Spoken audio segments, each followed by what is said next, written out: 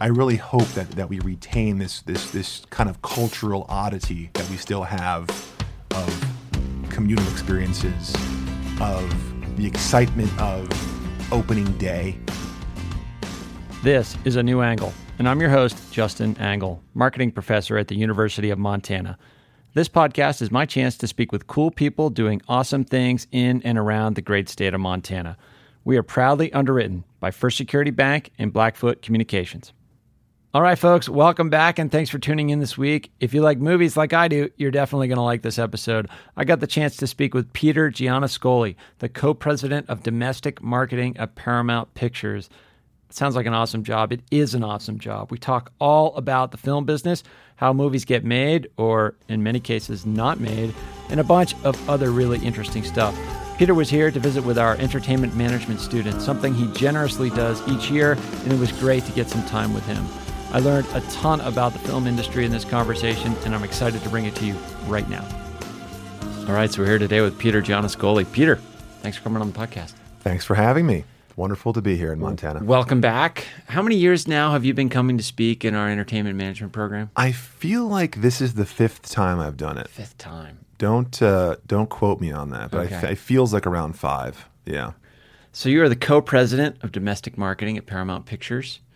Been in that role, 4 years now? I've been in this role only for about 2.5. Okay. But I've been at Paramount for, it'll be 14 in October. Wow. Yeah. So What a wild 14 years in the movie industry. it's been, I've seen a lot of change since I arrived. Yeah. And it was my first job in LA too. So it was, I've seen a lot of change in LA and a lot of change in the film business and television business. And it's been definitely, it has not been a boring decade and a half. For sure. Yeah. Well, I want to get into all that, but also sort of, go back to the beginning. And, you were an undergrad in economics at Princeton, if I recall. That's right. And worked in management consulting for a bit? I did 2.5 years of consulting, actually right there in Princeton at a company called ZS Associates that primarily did pharmaceutical industry work. And that's kind of like a bit of a track out of Princeton, right? You either go to Wall Street, you go to pharma, or you go to consulting, or whatever. Consulting and investment banking. Yeah, Those are the yeah. two big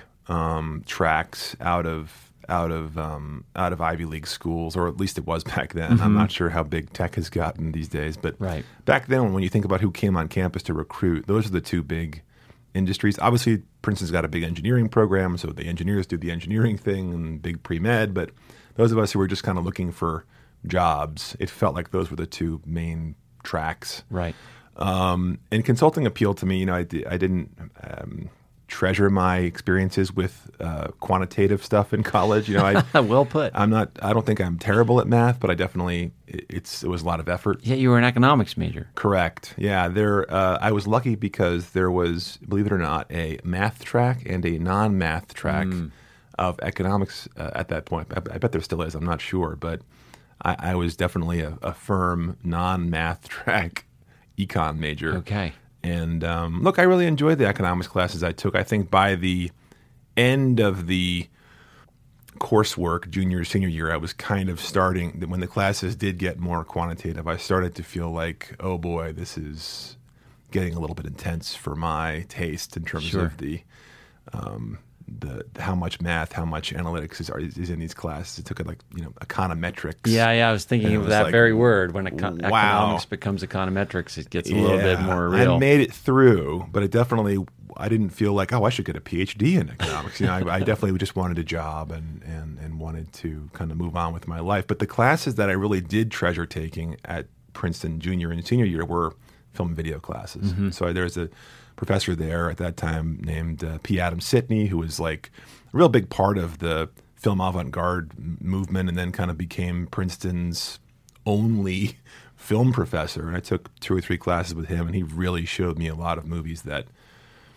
opened my eyes to, European art filmmaking, Japanese filmmaking, Okay. that, from those glory days of the 60s and 70s when there were just a lot of interesting things happening in the the international art film movement. So, and then I took a couple video production classes that I really enjoyed, and so I finished up my degree. But then while I was working in that first job, I kind of had this in the back of my mind, this thought that maybe one day I'll try to get back into film somehow, because I was just super passionate about it and had been since high school. And after a couple years of consulting, I got promoted, and I had a great experience at ZS. Really, really great, kind people there. I still have friends there. A lot of folks started going to business school that I was. Yeah, it's kind of the thing. Go for class. 2 years Exactly. and go back for MBA. Yeah. And I started to see this path before me of going to business school, getting then back into industry, and I wasn't passionate about it. The idea of going to business school I wasn't like excited or energized about it. So I had kind of been doing research about what I could do to go back to school for film, and I found the cinema studies degree at Tisch at NYU, which is a wonderful little program. There were like 38 students in my year, small program. The film production program there, which I would have had a blast doing too. It's more years. It requires that you kind of have enough. At that point, filmmaking was more expensive, I guess, but now probably you could just do it on an iPhone. But at that point, there was a requirement for you to kind of finance your own film project. Like a senior project. I just didn't have the resources, and I didn't want to, spend 4 years. So I was able to pay for my own way at NYU in the, year and a half, 2-year degree of the MA, the Cinema Studies MA program, which essentially is like 9 classes and you're done. So so at that point you're kind of choosing a track within the industry. You're not going to be on the production side. You're going to be on the other side. What is it? How do you even describe that? What adjective do you use? Really, the only thing that the MA program, I had an amazing time in the program, and I would recommend it to anyone who has an interest in film, because it really deepens your understanding, and to read just what the great minds who have grappled with what film is and film theory, and have that guided by just brilliant professors who are showing you the right movies and giving you the right readings. I'll never forget it. I will say, professionally speaking, it was not all that valuable. Okay. Because after that, I was an intern again. I went back to zero. So for me, it was more like it gave me the space emotionally to kind of get off the track that I'd been on and just kind of blow up my life in the best way and just start over. Yeah. And kind of, like I said, deepen my passion for film and increase my commitment level that, okay, I really do want to do something in the world of film. So I did that, and then started applying for internships. And in New York... That's the path. You get out of grad school and you're going for internships. Yeah, so 2.5 years of consulting experience, Ivy League degree, and then a master's from Tisch. And I'm like just trying to find any unpaid internship I can get. Scratch. Yeah. So I sent my resume to every company in New York I could think of that had the word entertainment or film in the title. And then I waited for a year. Wow. Yeah. What are you doing for this year? So what I did was I ran out of money, and I had to go back to my old firm part-time and just kind of do, lower level work. Sure. But I could still do kind of the associate level stuff. Mm-hmm. And they were kind enough to take me back, and I worked a couple of days a week and kind of paid my rent, and I had kind of dragged out, so I went full time for a year to NYU. Then I kind of was not sure what I was going to do next, so I kind of slowed down. So then it took me ultimately 3 more semesters to finish, because I just kind of wanted to drag it out.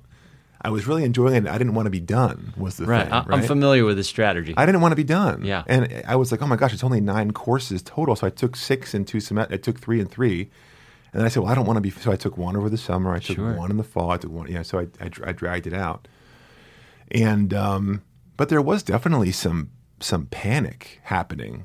I said, well, my gosh, what have I done? I don't have any way to make money except this part-time gig that is not really a sustainable thing. Right. I'm not hearing back from anybody. I don't know anybody in the Yeah, are you business. taking any informational interviews or doing any networking at this point? I just had zero connections. Yeah. So NYU, the film programs at these universities are really designed to get you into the PhD track and designed to get you faculty positions. Okay. They're not really designed to get you into the business, into a movie studio. Right. So I had a really fun experience where I briefly was a research assistant for Paul Schrader, who at that point was working. He wrote Taxi Driver and a bunch of other amazing, iconic films. And his film in this past year I thought was awesome. It's called First Reformed, Ethan Hawke movie. I really loved it. So very briefly, I worked with him, kind of pulling some research together for a book project that didn't actually happen. Sure. So they helped me get stuff like that. But when it came to okay, I need a job now, they were helpful, but it wasn't like, I'll call a buddy of mine over at, whatever, and we'll get you a job. Yeah. So anyway, so after a year of kind of sweating, where am I going? I got a call from Miramax. Okay. And I remember, her name was Lindsay Nadler. I'll never forget. And I was sitting at ZS, kind of doing whatever I was doing. And that was the call. And I said, oh my gosh, here it is. Here it is. This is the moment, right? And of course, I'd heard about Miramax and the legendary reputations of Harvey and Bob Weinstein, right? Mm-hmm. Yeah. At that point, they were known as being incredibly difficult and hard-nosed and hard to work with. Obviously, sure. I wonder if that was code for other things, maybe. Obviously, in retrospect, the fact that I was in that building when probably horrible things were happening on floors around me or whatever, it definitely makes me feel pretty gross. Yeah, for sure. I ended up working on Team Bob, which was Bob ran at that time the Dimension Films label. Okay, which was there's a lot of the horror films, right? Exactly right. Scream, was that kind of the big? Exactly. So he did Scream, he did Scary Movie, the kind of the spoofy ones. He did the Spy Kids franchise, and Bob's Dimension films. They were very profitable for a long time. So I was there on Team Bob, working for a guy named Josh Greenstein, who was their head of marketing. So just randomly, I started learning about marketing because that was the internship that I got. My career could have gone any number of ways. I was open to taking any job, and I just walked in one day to their office, and they said, "You're going to work with Josh." And I said, "Okay, I'm here. Okay, here I am. Let's do So I really just put my head down, and I said, "Well, I will do absolutely anything. I've waited for a long time to get in this building, and I will do anything." And I did do it. I mean, I labeled tapes. I got a lot of lunches and coffees. And you started as unpaid, right? $10 a day. $10 a day. Is this kind of an audition type of setup?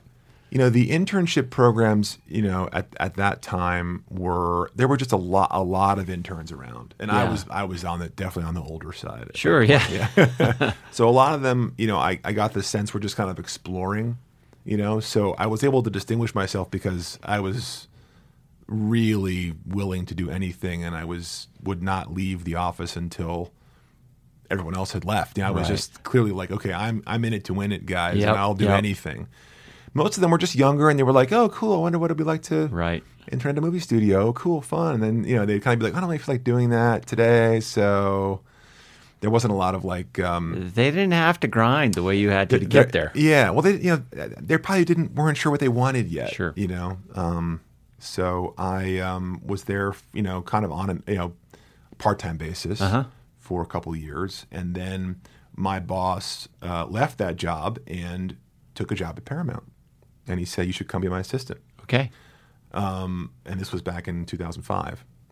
And I had this dream of somehow staying in New York and working in the film business, which even at the time I knew was not really realistic. But I wasn't willing to let go of my family and friends. But I really loved movies, and I had this. But maybe there's a way, but there was no way. And now there's even less way because there's just not those jobs in New York. If you want to work in television or whatever, there's plenty of jobs, but in film, it's really LA. So I did a lot of soul searching and moved across the country, knowing no one at all in LA. And in 2005 in October, I was an assistant at Paramount working for Josh Greenstein. So, and it was a wild ride. You know, I had zero connections. I had zero life. I just really just existed to, you know, be a good assistant and to do whatever it took to, you know, help our little department succeed.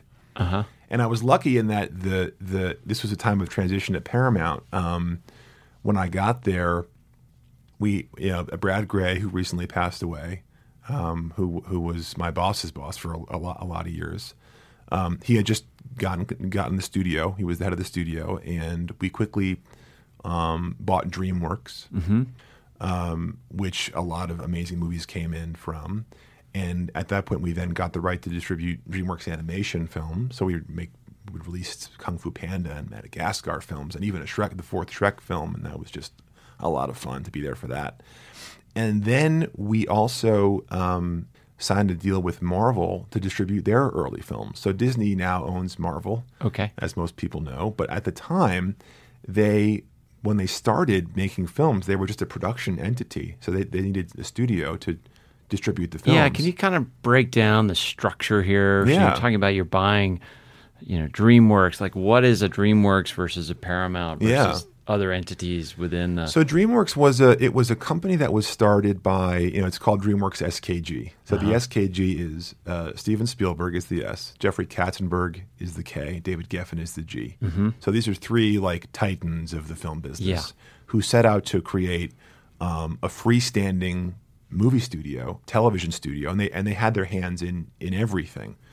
And they made some amazing movies and amazing television shows, and but they're just producing the content. They were distributing at that time as well. Oh, okay. Okay.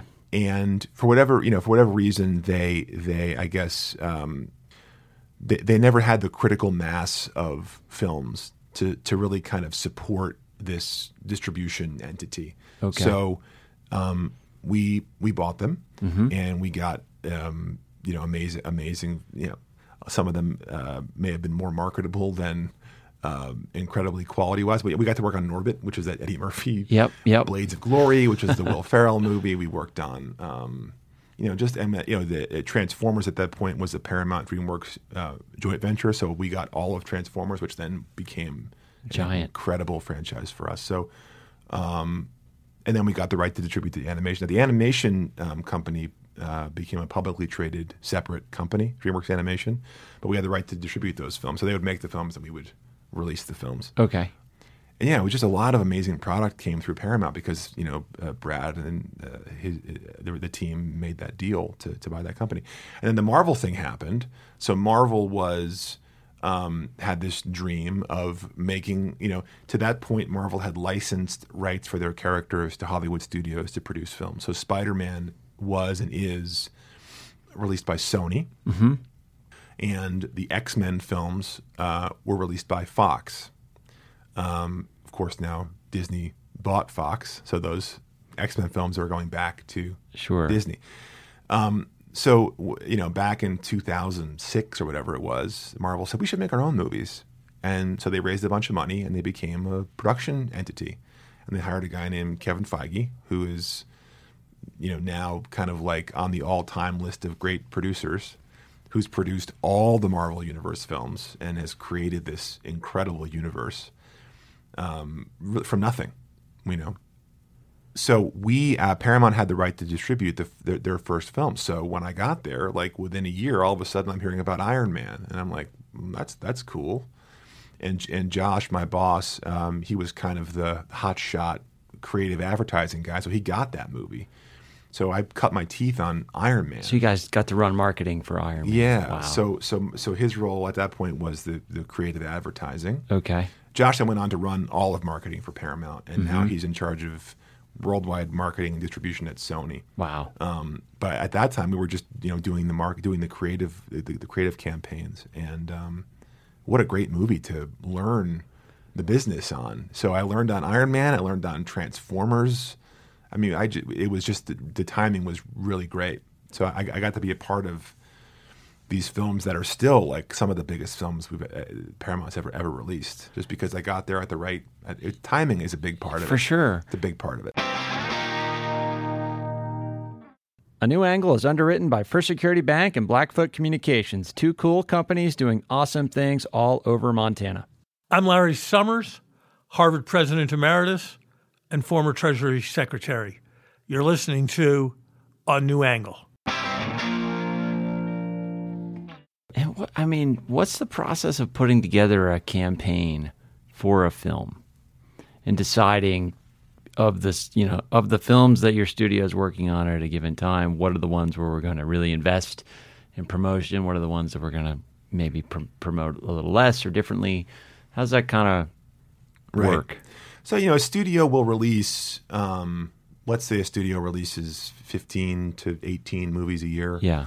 You try to have a wide variety of movies for different audiences, different budget levels, and with correspondingly different marketing spend levels. So a film that's targeting kind of a small, let's talk about book clubs. We released a film called Book Club last year, and it really did really well for us. And that was targeted at specifically an older female demographic.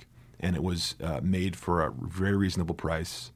It had great star power for that audience, and we were able to, spend, relatively modest amount of money to target just the kind of older female moviegoers, who then showed up. Yep. So contrast that with a film like Mission Impossible, which was another film we had last year, whereas you're spending a lot more money on the movie. Yep. And you're spending a lot more money on marketing, and you're really marketing that to everybody. You're probably doing a whole lot more stuff too with your marketing, merchandising and placements and all this other stuff. Much bigger campaign. And those were just two films that were, both very successful on their own terms with radically different marketing plans. And you probably know that going in, like a movie like Mission Impossible, large production, giant actors, whereas Book Club, it's much leaner to produce a movie like Book Club, I would imagine. Correct. You don't have any explosions to deal with. Correct. Or special effects or any of that. Yeah. So that has to probably... And are there like formulas and standards of practice that you guys operate by? A lot of what we do is driven by comp films. So films that we've released in the past or others have. Okay. How are those approached? Obviously, everything's changing every year, minute to minute. So you can't just copy what you did before. But when you think about like, okay, what did we spend on X? That's usually the starting point, and then kind of what's changed in the media landscape. What do we have to adjust? Do we have to spend more on digital platforms because they've grown by 500% since that film? But that does, it helps a lot. It's in Hollywood, there's maybe 105, 110 films that are released wide every year, and every one of those films, wide meaning mass distribution to screens across the country. Meaning like typically when you say wide, you mean like 1,500, 2,000, 3,000 screens. Okay. Yeah. There's a lot more films that are released on a few screens, but when you're talking about wide release films that have a real kind of healthy marketing campaign against it, it's 100, 105, 110 films a year. Okay. And every one of those films is a case study for those of us in the business. So we say, well, if a film worked, how was it sold? How big was the campaign? Where did they, spend their dollars and their time? And it does help a lot to have those reference points. So you're not starting from nothing. I guess that's the same in every business. You're looking to see what worked and how it was approached, and keep it fresh. But just if you have a template to follow, it's a good starting point. Yeah. And how much are you guys involved in the actual go, no-go decisions with films? I'm sure they bring you and your team in to say, hey, this is a film we can sell. Yeah. There's a green light process, and all senior execs in the studio are kind of represented in that room. Okay.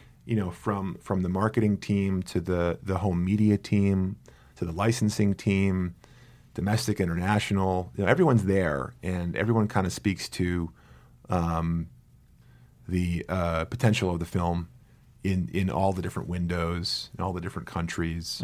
And it really is ultimately the head of the studio's decision But everyone has a voice in the process, which I think is a healthy process. Yeah. Yeah. Gosh, I'm just trying to think of like how much the industry is changing and how Yes. much your job has changed. Probably just in the couple of years you've been in this current role. I mean, how are you thinking about this? Are big screens losing share as platforms like, digital platforms in your home are gaining share? Like, how's that kind of working? Right. So, It would seem harder to get people to go to the theater in the Correct. current environment. it's strange, but 2018 was the biggest year we've ever had in the movie business, which is so counterintuitive. Right. When you hear about the rise of these streaming platforms, how many more scripted television shows there are now. Mm-hmm. The guys at FX, John Landgraf and the guys at FX, they really are. They're kind of the watchdog of the volume of television content that's happening. Yep. And they put out a report every year, and it's peak TV is a phrase that's been coined lately. I mean, it kind of feels that way. For a while, it felt like TV was dead when reality TV was kind of taking over everything. But now, like, the resurgence of such high-quality television is amazing. So there's like 500 scripted shows now. Yeah. There used to be like 250. Mm-hmm. So, but somehow, despite that, movies are still more popular than ever. Yeah. Now, it seems like there's a concentration around the biggest, most expensive branded we call them tentpole type movies, and that's true. But then you look at A Quiet Place, which we had last year, which made a ton of money despite costing very little because it just had a great concept and was executed really well. And wow, all of a sudden you're making hundreds of millions of dollars off this little horror movie. So it's hard to draw a clear conclusion from all of this, other than to say there seems to be something about the movie-going experience that is attractive to the world still. There's something about wanting to get out of your house and go to a theater that so far all of the massive increase in quantity and quality of content that's delivered to the home and to the phone has not replaced. And I think that's great, because when I think about why I uprooted my life and moved to LA and took a flyer on this crazy new adventure of being in the movie business, it was because I had those experiences in movie theaters that were transformative, that truly changed my life, and changed who I am. So I hope that, people will still be able to have those experiences, and they seem to like those experiences. And there's only so much time you can spend in your pajamas on your couch before you have to get out of there, and you have to go and just experience the outside world. And I think, I'm proud to work in a business that is providing people that opportunity to escape to get out of their houses, to have a communal experience, to put their phones away for a couple hours and just give themselves over to a filmmaker who's trying to provide them with an experience that they'll never forget. There's something really cool about that. And you can't do that on your phone. You're right. The social aspect of sharing it in the theater with other people. I can think of a horror movie by yourself versus with others, or anything where there's like visceral response, comedy, horror, are the two I kind of think of. I suppose you can get it through drama and suspense and other categories. Correct. The rise in these massive tech monopolists that we all talk about, Facebook, Amazon, Google, they'd rather you just spend time at home and on your phone. Yeah, because they're engineering their platforms to keep you there. They can monetize you there. Yep, and that's great. Look, the tech companies have done amazing things in terms of improving people's lives, but I really hope that we retain this kind of cultural oddity that we still have of communal experiences, of the excitement of opening day to new movie. I read it's great. I'm going to schedule my day around this specific it's like a piece scarcity thing. Even though you can go another day, it's still it approximates a live event. There's something magical and wonderfully human about wanting to be a part of something on opening day or opening weekend and being able to talk to your friends about it in a way that when you have an unlimited sea of tiles of choice, it's hard for any one of those tiles to become that cultural event. Sure. That's worth sharing with loved ones, you know.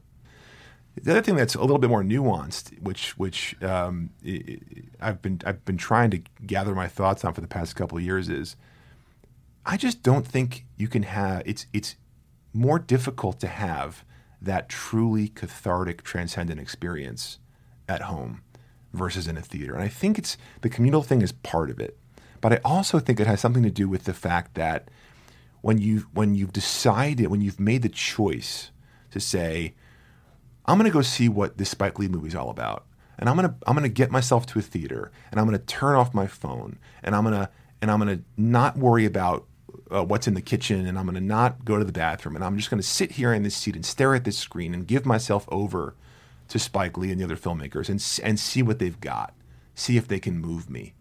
I think that emotionally, you're in a place that's more receptive to the content and to being moved and to having it be a memorable experience for all those reasons. The communal thing is part of it, but it's also just that there's no distractions. Yeah, the room is dark. Your phone's in your pocket, right. And you've paid for that experience. Mm-hmm. So you're more likely to really give it a fair shake because you're there. You've given them money. You're sitting there. You know, versus you've given the money and the time and the effort and the focus. You've given a lot. You've given a lot, so that when that filmmaker delivers, there's a wonderful thing that happens where it's magic. And look, I love Game of Thrones, and I'm excited for Game of Thrones, and I'll watch Game of Thrones voraciously this year. But there is just something about being in that theater and giving yourself over to that experience that I think makes the experience more meaningful. Yeah, I buy that for sure. But at the same time, I'm thinking about, like, how are you guys thinking about other forces in the marketplace of entertainment, whether it's live events, whether it's virtual reality? I know you do some work on virtual reality. Like, what sort of other tiles are you thinking about in your role at Paramount to complement kind of the key stable of traditional movies? Right. Well, you know, all companies like Paramount that have IP that we can, intellectual property that we control, we're always looking to how do we monetize this through other channels. Yeah. So it's not really my area of expertise. I did work on VR a little bit a few years ago, but definitely there's a lot of people at the studio that are just continually working on how do we translate these brands, these characters, these worlds that we kind of own into other newer emerging platforms. The easiest one to talk about is television. Yeah. That Paramount's built over the last, it's pretty new. I think it's 4 years old, from scratch television division that now has many, many exciting shows kind of on the air. And is doing really well. So that's an easy one, you know. And we have this amazing library, and the television group can now say, "What about a Jack Ryan TV show?" Yeah, and now that's because you own those characters. Because we own the characters, right. Yeah. And prior to having a TV company, the only option was to kind of license those characters out. Now we can. It's not me, but that team can work with filmmakers and writers and really develop these brands into television. Projects. And you know, I know Amazon really rallied around Jack Ryan. It was a massive launch for them, and I think did really well for them. So that's the easiest thing to talk about because there is obviously a clear path to monetization in television, and there's more shows than ever. And now we're a part of that in the way that we weren't prior. Because what happened was when Viacom and CBS split in 2006, CBS got all the television stuff. And Paramount kept just the movie stuff. So we've had to kind of start over. And we didn't really start over until like I said, 4 years ago. So it's a brand new kind of thing, but they're doing great. That show Maniac on Netflix was from Paramount. 13 Reasons Why. So there's been a lot of really successful shows that have come out of Paramount TV, and I'm proud that they've done so well so quickly. And another sort of thing I think about, one thing we teach at the business school is sort of differentiation, right? How does that work with a company like Paramount versus your competitors? How do you guys think about brand and differentiation and what the brand stands for and what a Paramount movie is versus a competitor's movie? Right. So the concept of brand as pertains to a studio, it's a very tricky thing. Yeah. We hope that Paramount means this is a movie that's worth going to a theater for, that's of a certain quality, that you're going to go home and feel good about having paid the money to see the film. Other than that, it's hard because it really is in our interest as a studio. If a film will be successful, we have to make it, right? Yeah. Whether it's on brand or off, it's important. So brand does not go down to genre or style or positioning or whatever. It does for some studios. Okay. So a Disney movie means something, right? Yeah. So that's why Disney years ago launched this Touchstone label, because they only wanted to apply Disney to the films that were Disney family. They can make edgier stuff with Touchstone. Exactly. Yeah. Right. So Marvel means something. Marvel means, okay, this is a film based on 5,000 characters, millions of pages of brilliant writers and artists thinking about these characters. But Marvel's not a studio. Marvel just is a label that Disney distributes, right?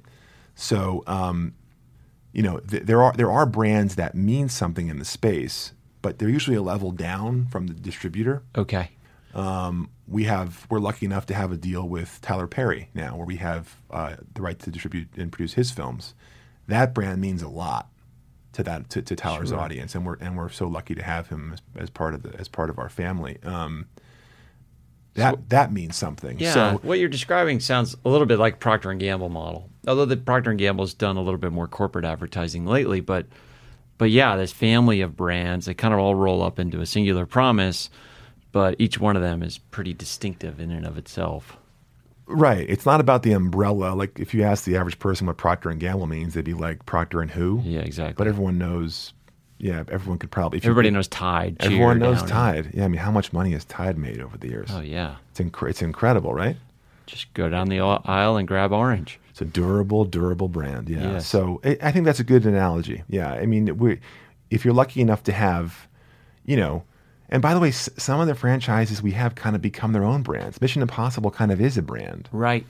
How many are there now? Like 5? We just released the sixth one. Sixth one, okay. And we've announced that Chris McQuarrie will direct, and Tom Cruise will, of course, produce and star in 7 and 8, which will be made concurrently.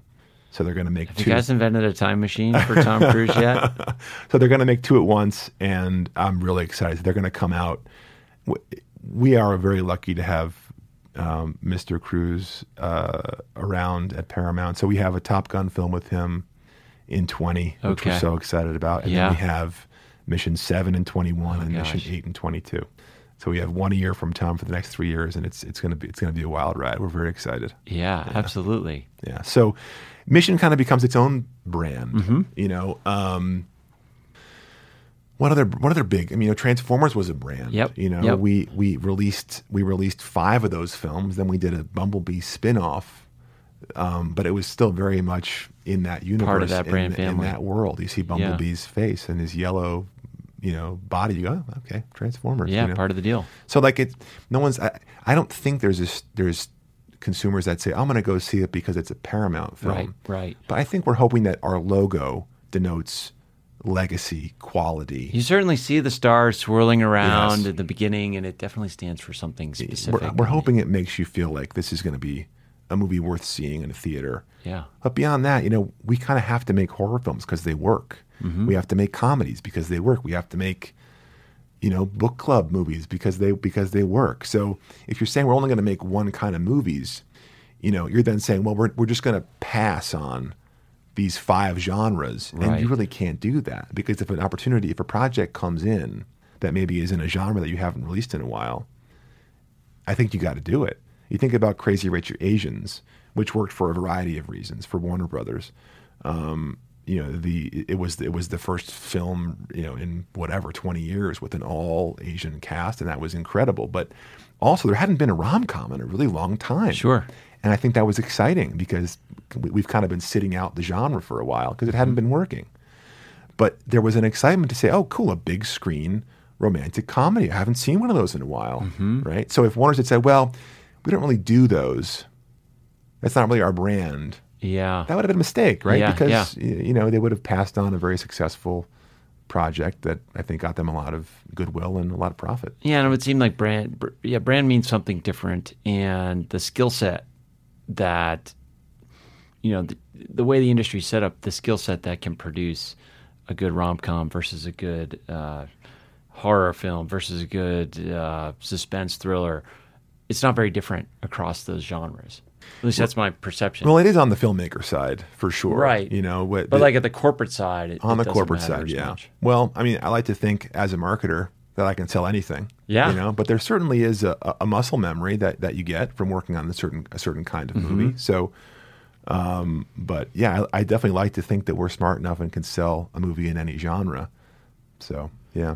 So, Peter, we got to get you on to your next thing. Sure. You're here for well, actually, that's kind of what I want to close with. Is how on earth are you here? Why are you here? Why you've chosen to come back to the University of Montana to talk to our students for 5 years running now? Well, I get a kick out of doing this every year. It's we talked a little bit about my struggles to get into the business, for sure. And I grew up near New York, but I grew up in Jersey, deepest Jersey. Which exit? 135. Okay. And I got to tell you, New York felt a long way away. Yeah.